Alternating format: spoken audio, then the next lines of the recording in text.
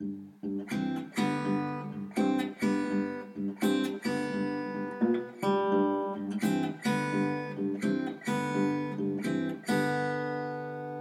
and welcome to the Training in Public Health podcast. I'm Shamal Haroon. Public health is an incredibly diverse specialty requiring a wide range of skills from health needs analysis to public policy work. Training the workforce to achieve those skills is essential for the development and sustainability of the profession and for embedding public health practice in health and social care. I spoke to Ruth Goldstein to discuss this further. Hi Ruth, thanks very much for taking part in the podcast.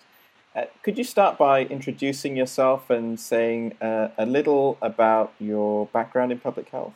Yeah, of course.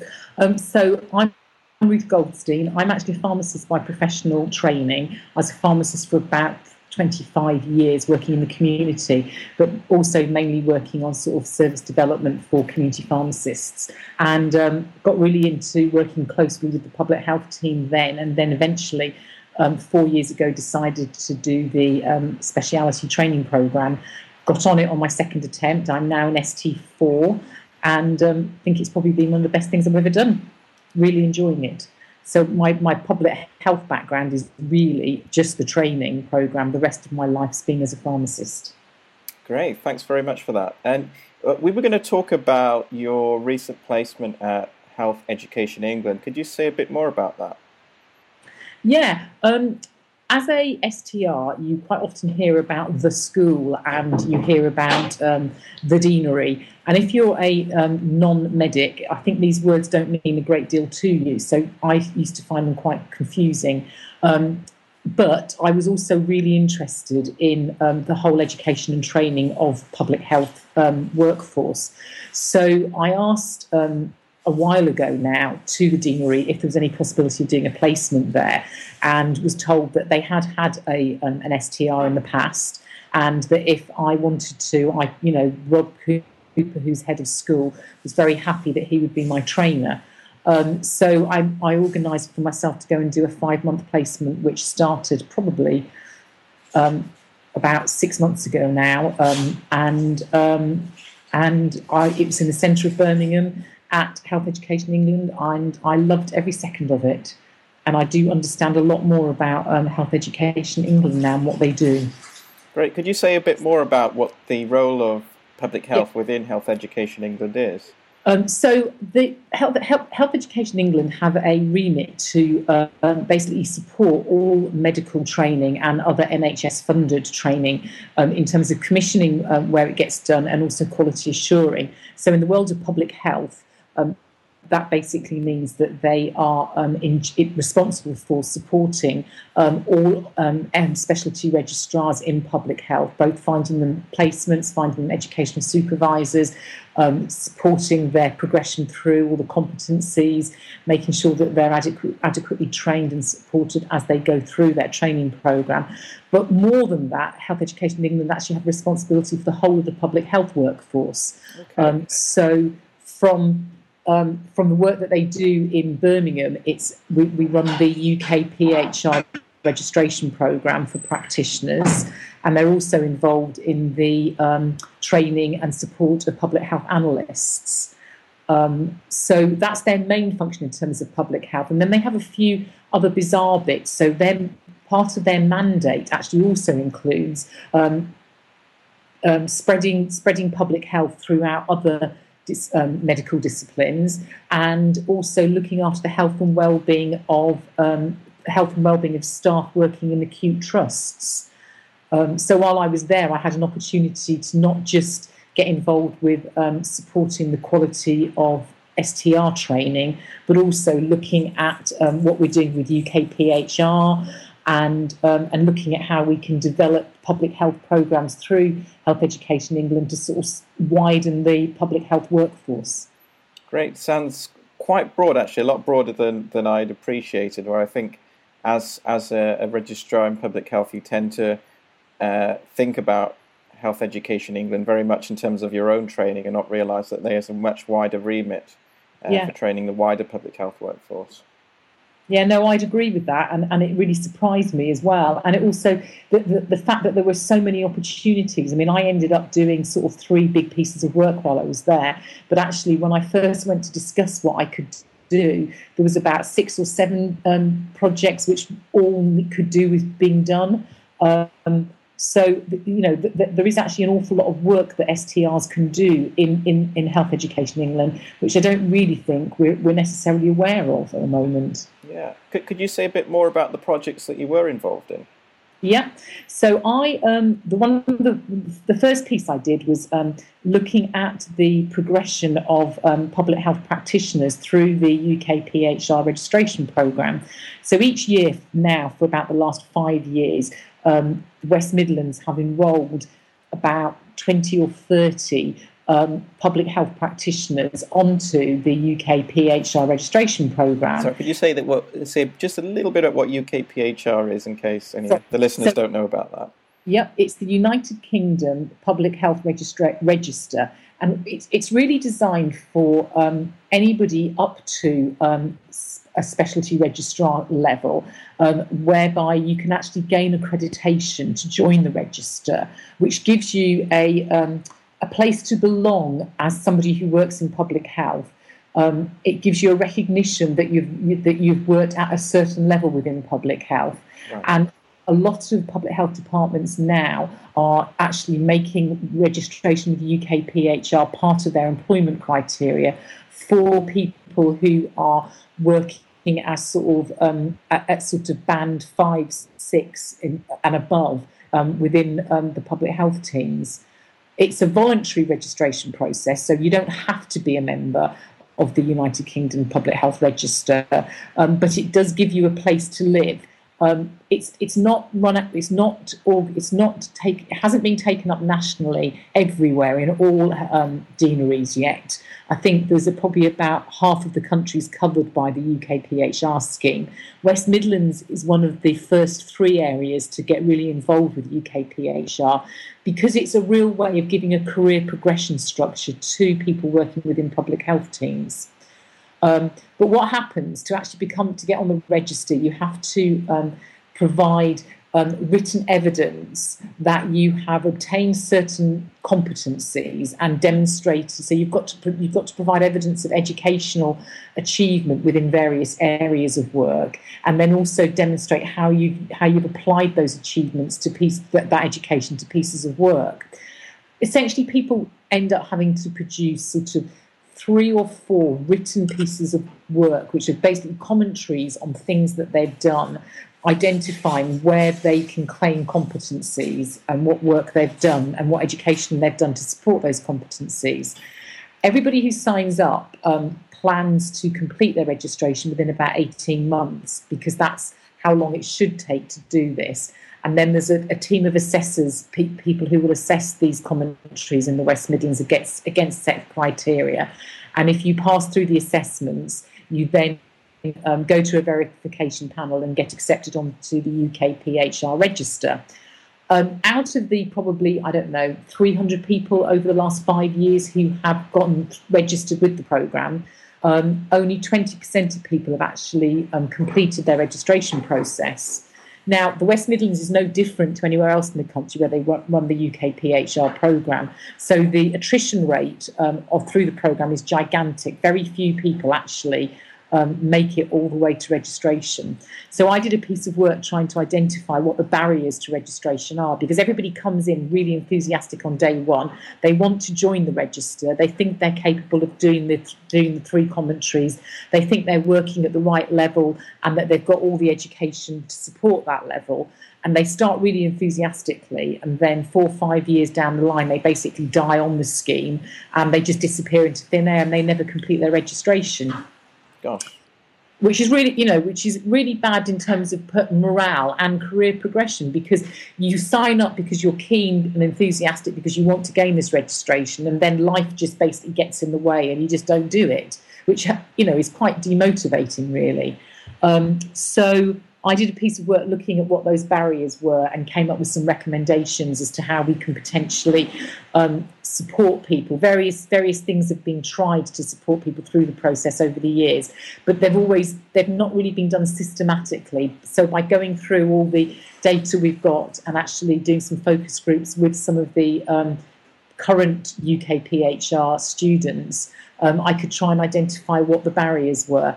And one of the key things seems to be that people just get lost in the system and work overtakes them. We don't have a mentor coaching system available for public health practitioners, and a lot of them felt that that would be really useful. So we're now in the process through Health Education in England of training up specialty registrars in public health so that they can then become mentors for practitioners who are doing the UK PHR scheme, to try and increase the number of practitioners who actually get on the register across the West Midlands. Sorry, that went on a bit long. I apologise. No, that's great. I think you've really clarified the UK PHR scheme, which I'm sure many people still aren't completely aware of or only vaguely aware of. Yeah. And it sounds like a very well worth project in terms of trying to reduce that attrition rate. Yeah, so that was one of the pieces of work. Another piece of work I did was looking at the educational supervision that STRs in public health currently get in the West Midlands. There's new legislation come out, or new requirements come out from the General Medical Council in terms of educational supervision for specialty registrars across the whole medical remit. And obviously public health fits into that. So our educational supervisors are going to have to provide a great deal more evidence that they are capable of supervising us. And they're going to have to look at the way they're supervising us. Are they providing support in the right way? Is the level of support they're providing appropriate? Is the breadth of support they're providing appropriate? So as part of that piece of work, one of the training programme directors team asked me if I would go and find out from the public health registrars how they felt their educational supervision was provided and identify good and less good practices associated with it, so that could then be fed into a new training package for educational supervisors. So I did a big questionnaire around all specialty registrars and then did some focus groups with STRs and identified some common themes in terms of what is good and what is less good in the context of educational supervision. And I then sort of wrote out some scenarios that could be used for the training package, and also some frequently asked questions which educational supervisors could refer to, which would help them unpick some of the finer detail about their role, which had come out through the data that I'd collected. So that was the second piece of work that I did. Could I just ask about that just a little bit more? Did you find any really good examples of supervision or things that really seemed to stand out and that really worked? Yeah, there were certainly some educational supervisors who actually take their role very seriously and they actually dissociate themselves successfully from the pieces of work that the individual STR is doing and their educational supervision. So there was a few examples where educational supervisors will have a 2-weekly meeting with an STR, the first half of which is based on how they're getting on with their projects and stuff like that. But then the second half they actually use either as a teaching session for an area of development that the registrars identified they need help with, or a sort of career development session where they talk about their future placements, where they want to end up in public health, what opportunities they should take. So I felt that was really, really good practice. And there were other examples where educational supervisors had done things like proper learning contracts with STRs. They'd produced proper project plans with STRs with defined learning outcomes and competencies attached to them. They had really identified the learning styles for the STRs and the types of support and development that each individual STR needed. Unfortunately, those examples, which were definitely in there and very positive, were outnumbered by the by some of the less good experiences that were out there. You have to take it all with a pinch of salt, because this was all from STR perspectives. So the educational supervisors haven't had a chance to respond to any of this. But there were certainly examples in there where people just felt that their educational supervisor just didn't get them, and was actually quite disruptive to their progression. Quite often they were very critical, but not in a useful way. Several people felt there were some personal issues between themselves and their educational supervisors, and that tended to be related to age or qualifications. And even, unfortunately, gender and ethnicity came up as potential barriers to a good working relationship. So some of those issues were quite concerning, really. One of the biggest issues that was raised was that the educational supervisors found it very difficult to not be managers of STRs, and basically they'd given them a piece of work, and then their supervision seemed to be focused around just making sure that piece of work got done and then got filed on a shelf, because that's what they needed to be able to tick that box that the STR had done that piece of work. So there was an awful lot came out of that piece, out of the bit of work that I did. As I say, not all particularly positive, but I think all very informative as to how we maybe need to formalise and raise the level of support that's been provided to STRs. And a lot of some of the issues are really that STRs have got a very low level of expectation, and therefore they just accepted really some quite poor practices and didn't feel that they could take those anywhere, because they weren't aware about the lines of responsibility. They weren't using their zone coordinators properly. They weren't using their academic supervisors either. So I think there's some learning for everybody from that piece of work, and that's, say, being fed back through the TPD team, who are now looking at redoing the Train the Trainer package for educational supervisors. Great. And do you think now, with the added accreditation being required by the GMC, that might change things in a positive way for supervision? I think what it will potentially do is make educational supervisors actually positively choose to be an educational supervisor, and actually they will have to find the time to do it, rather than it's something that they just get landed with, or they walk into just thinking, oh well, that will be something I should do, so I'll do it. I think it will be a more positive choice to be an educational supervisor. I think there is definitely a feeling, though, that the extra accreditation may well put some educational supervisors over the edge, and they'll just say, do you know what, I can't do this. So there is a feeling at Health Education England that there may well be a bit of a crisis with educational supervision, not just for public health STRs, but across the patch. And that's something that they're trying very hard to keep an eye on. Right. Well, I'm sure the work that you've done will help support consultants in their role as educational supervisors and help meet the requirements of the new GMC criteria. Yeah, I certainly hope so. And then the other big piece of work that I did while I was there was which is still ongoing actually, and that is to set up a public health community fellowship programme for F2 doctors in training. The idea of this is that all the F2 doctors in training in the West Midlands will be given the opportunity to apply to the fellowship. So these are doctors who are just in their second year of training, right? Yeah, these are these are people who haven't got any experience of public health necessarily. They're just doctors, as you say, in their second year of sort of post-degree training level.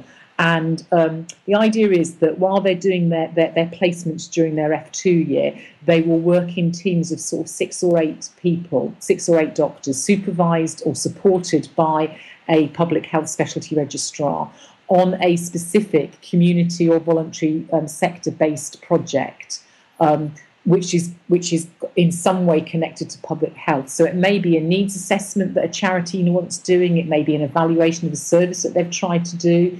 It may be an audit of I don't know, visually impaired services within a local authority. It could be anything that is relating to public health that is being managed by the third sector currently. We've made connections with through the Regional Action for Community Services and Voluntary Support Network. We've got 8 different charitable or community-based projects identified across the West Midlands who are willing to take teams of F2 doctors to do small, very specific projects with them. So we've got a list of potential projects. We've advertised to the F2 doctors to see if they want to do the fellowship. So far, about 35 of them have come forward saying they're interested, and we've got an information evening next Thursday night. Wow, that's a really good response. Well, the idea is that it gives the F2s an opportunity to understand what public health is about, and hopefully, although I'm sure most of them won't end up working in public health, wherever they do work, they'll hopefully embed some of the key concepts and the wider determinants that public health kind of work on in their day-to-day work. So yeah, I mean, once they've come to the information evening, they need to identify which projects they'd like to work on. They need to fill an application form, and providing those are reasonable, I'm hoping that we end up with around about 30 fellowships being awarded. So that'll give us sort of 6 teams of 5 F2 doctors. Each one will have an STR who will link them to the different organisations. And over a sort of 3-month period, we're asking the F2 doctors to give 6 days of their time. They actually get study days and they get trial days within their F2 training programme. So we're suggesting that they use those days to do these 6 days' work. And then hopefully that will be, whatever they come up with, will broaden their horizons and also be of a real benefit to the organisation that they're working with. It also gives the specialty registrars, the public health specialty registrars, an opportunity to practice their sort of support of colleagues kind of skills and their management skills in terms of managing this cohort of F2 doctors and the voluntary organisation. So that's we're hoping to recruit our first cohort in next week and to get started in December, hopefully. So that's quite exciting, and obviously that took quite a lot of negotiation, both with voluntary sector organisations to get our projects identified, negotiations with the people at Health Education England responsible for F2 training. How were they? Were they quite responsive? Do you know what? They were absolutely bowled over by the idea. It was really bizarre. They could see the value of it instantly. Several of them commented that they wished the other medical disciplines would also come up with similar fellowships. I get the impression that the West Midlands Deanery hasn't offered a sort of fellowship programme to F2 doctors, whereas some of the other deaneries are actually a little bit more proactive and have several different fellowship programmes they offer. But like one of the GP training leads was sort of saying, well, we could do this for GP land, couldn't we? Because that would give everybody a chance to see how fab, GP training is, and that might help us recruit more in the future. And a couple of the other specialties were sort of saying, gosh, we should do this as well. But now public health have done it, they'll nab all of the F2s. So it got to be quite competitive in the meeting. But they could instantly see the value of it for everybody and just thought it was a really great opportunity and just couldn't work out why we'd never done it before. Has this been tried anywhere else? Yeah, it started originally, the first place to use it was London. Now, they started in 2012 after the Olympics as a way of building on the Olympic legacy. So that's where it first came from. And then Wessex Deanery have taken it on board. So I think we'll be the third if we can get it going. Great. Well, I wish you all the best with that project. I'm really looking forward to seeing how it goes. What sort of skills did you develop during the course of your placement at Health Education England, and how do they relate to the training curriculum? I think there was a lot of skills were about working and networking with other people outside of the normal public health world. I needed, which was good. Also the analytical skills in terms of looking at the database for the UK PHR and identifying some trends and some taking some real raw data, and it was really raw data, and actually trying to work out what it said. There was some research skills in there as well from the focus groups that I did. But predominantly, it was more about networking, collaborative working, and sort of project leadership more than anything else, I think. Right. And did any other opportunities arise from the placement? The other thing that I started to get involved in, but just couldn't make work, unfortunately, was trying to work with with Public Health England on the workplace health agenda for the NHS trusts. So whilst the mandate to look after the health and wellbeing of NHS staff belongs to Health Education England, Public Health England are actually the people who have got the lead for workplace health. So I was trying to link up with them to find out what they'd done in terms of NHS Trust's workplace health, and then try and set up a weight management programme with them. I think that my agenda and the Public Health England's agenda were probably at two different time frames.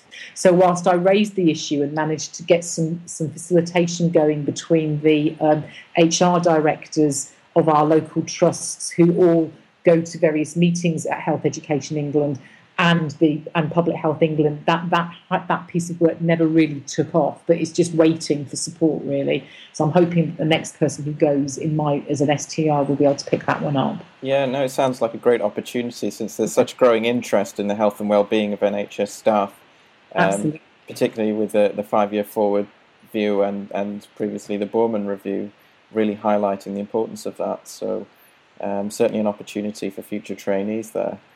Yep.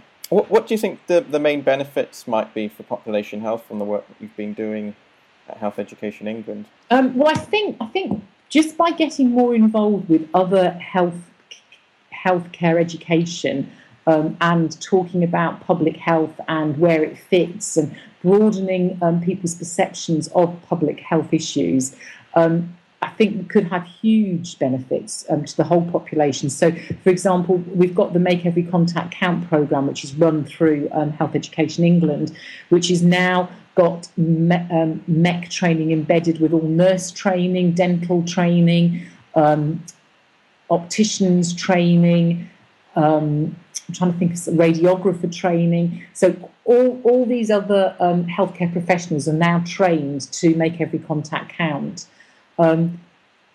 Which I think is a real start in terms of widening out the public health workforce with the aim of sort of health improvement.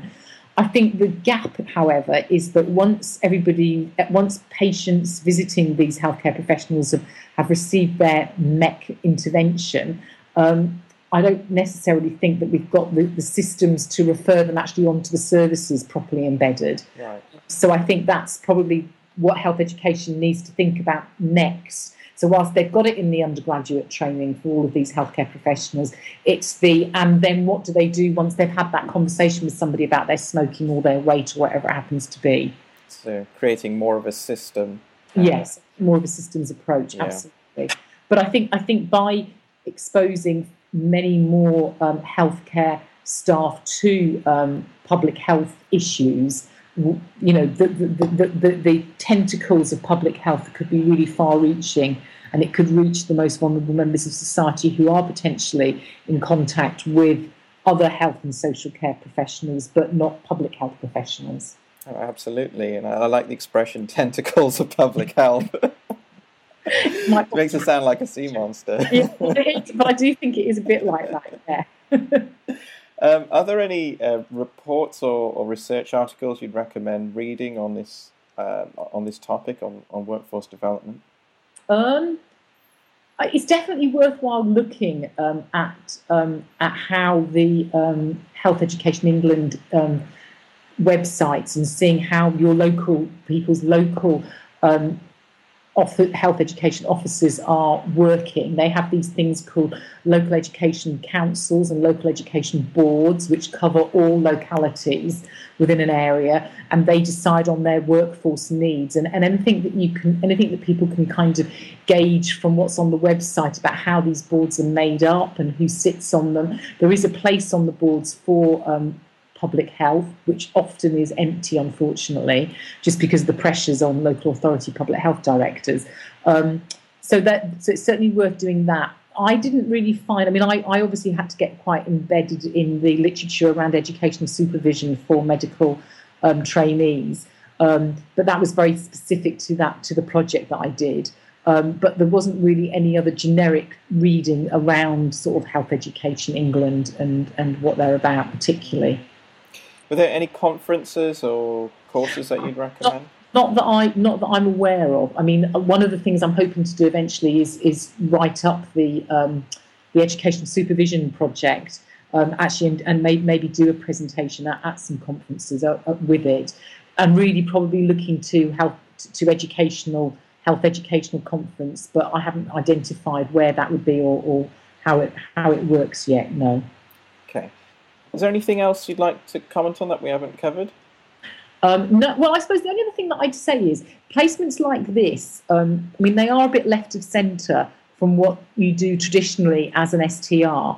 But actually, I just think the opportunity to understand how public health fits in different areas actually will benefit people dramatically when they go and take some of the routine jobs. And an example of that was while I was at Health Education England, I got talking about lack of GPs and GP recruitments and what the other opportunities were. And Health Education West Midlands are very keen to develop the physician's associate roles, particularly at putting non-medical practitioners into A&E departments, but also looking at potentially doing that within primary care settings. So now I'm back working for a local authority in the CCG. The CCG, one of the CCGs I'm working with, has got a high proportion of elderly single-hand GP practices. So one of the things I can take to the table now whilst working at the CCG is the concept of physicians' associates. And maybe they should look as a CCG to developing that model within some of their practices to try and relieve some of the workload. Now, if I hadn't taken the off-the-wall placement at Health Education England, yes, I'm sure eventually I'd have heard about physicians' associates, but I probably wouldn't be confident within a CCG kind of environment. So I think my final word would probably be, to encourage people to look at some of the alternative kinds of placements like this, and don't dismiss them because they're not necessarily where you're going to end up getting a job. I just think the learning from the wider areas where public health is involved is really useful. That's great advice, and I think a brilliant point to end the podcast. Thanks so much for your time, Ruth. Really appreciate it. It's been a really, really interesting discussion. And many thanks for listening.